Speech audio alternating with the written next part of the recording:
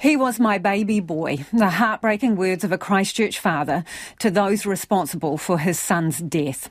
16-year-old Connor Whitehead died after being shot outside a party in the suburb of Casebrook in November in 2021. Daniel Nelson Sparks and Joshua David Craig Smith were sentenced for his manslaughter today. Family members say the death shattered their world. Adam Burns was at the High Court in Christchurch. Our whole world has been broken forever. The agonising words of James Whitehead as he described how he and his family's world had been ripped apart. There are still reminders of Connor everywhere in my life. His room hasn't changed, however, now it is cold and empty.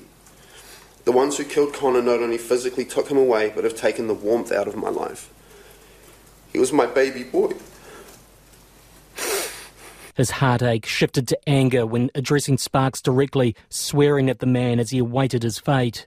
Mr Whitehead says Sparks acted like an idiot the night his son was killed. I want you to know you left a giant hole in my heart, much like the 214 holes that Connor had in his chest after he was shot by your associate. Regardless of the result of the charge, you must know you are responsible for his murder. I still fail to understand why anyone living in New Zealand would ever take loaded guns to a party, let alone a child's party, let alone their own child's party. Excuse me, I'm sorry. The court heard from Connor's aunt, Angela Whitehead, who helped to raise him when he was a baby while he lived with her and her two children. When Connor was learning to talk, and he would mimic my children, my kids calling me mum, and we had to correct him to call me auntie. But I still felt like a mother to him during those early years especially. I'm so proud to have played a part in his upbringing. She told Sparks of how she pitied him and no longer feared him or his associates. Her attitude towards Smith was more compassionate. Joshua Smith, we saw your tears and apparent remorse in court during the trial. I watched you every day for 3 weeks, and I do believe you feel bad for killing Connor. But you had the ability to change your plea to guilty at any stage in the court process. Smith sobbed in the dock as victim impact statements were read to the court.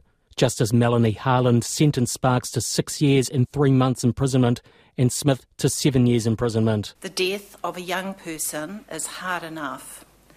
However, the death of a young person who happened to be in the wrong place at the wrong time and who was killed in such a violent way is extremely distressing. Family members spoke about how the actions of the men's accomplices added to their trauma. Kelly Archbold, Nicholas Mackay and a 37-year-old woman whose interim name suppression is in place for another 2 weeks had pleaded guilty to being accessories after the fact.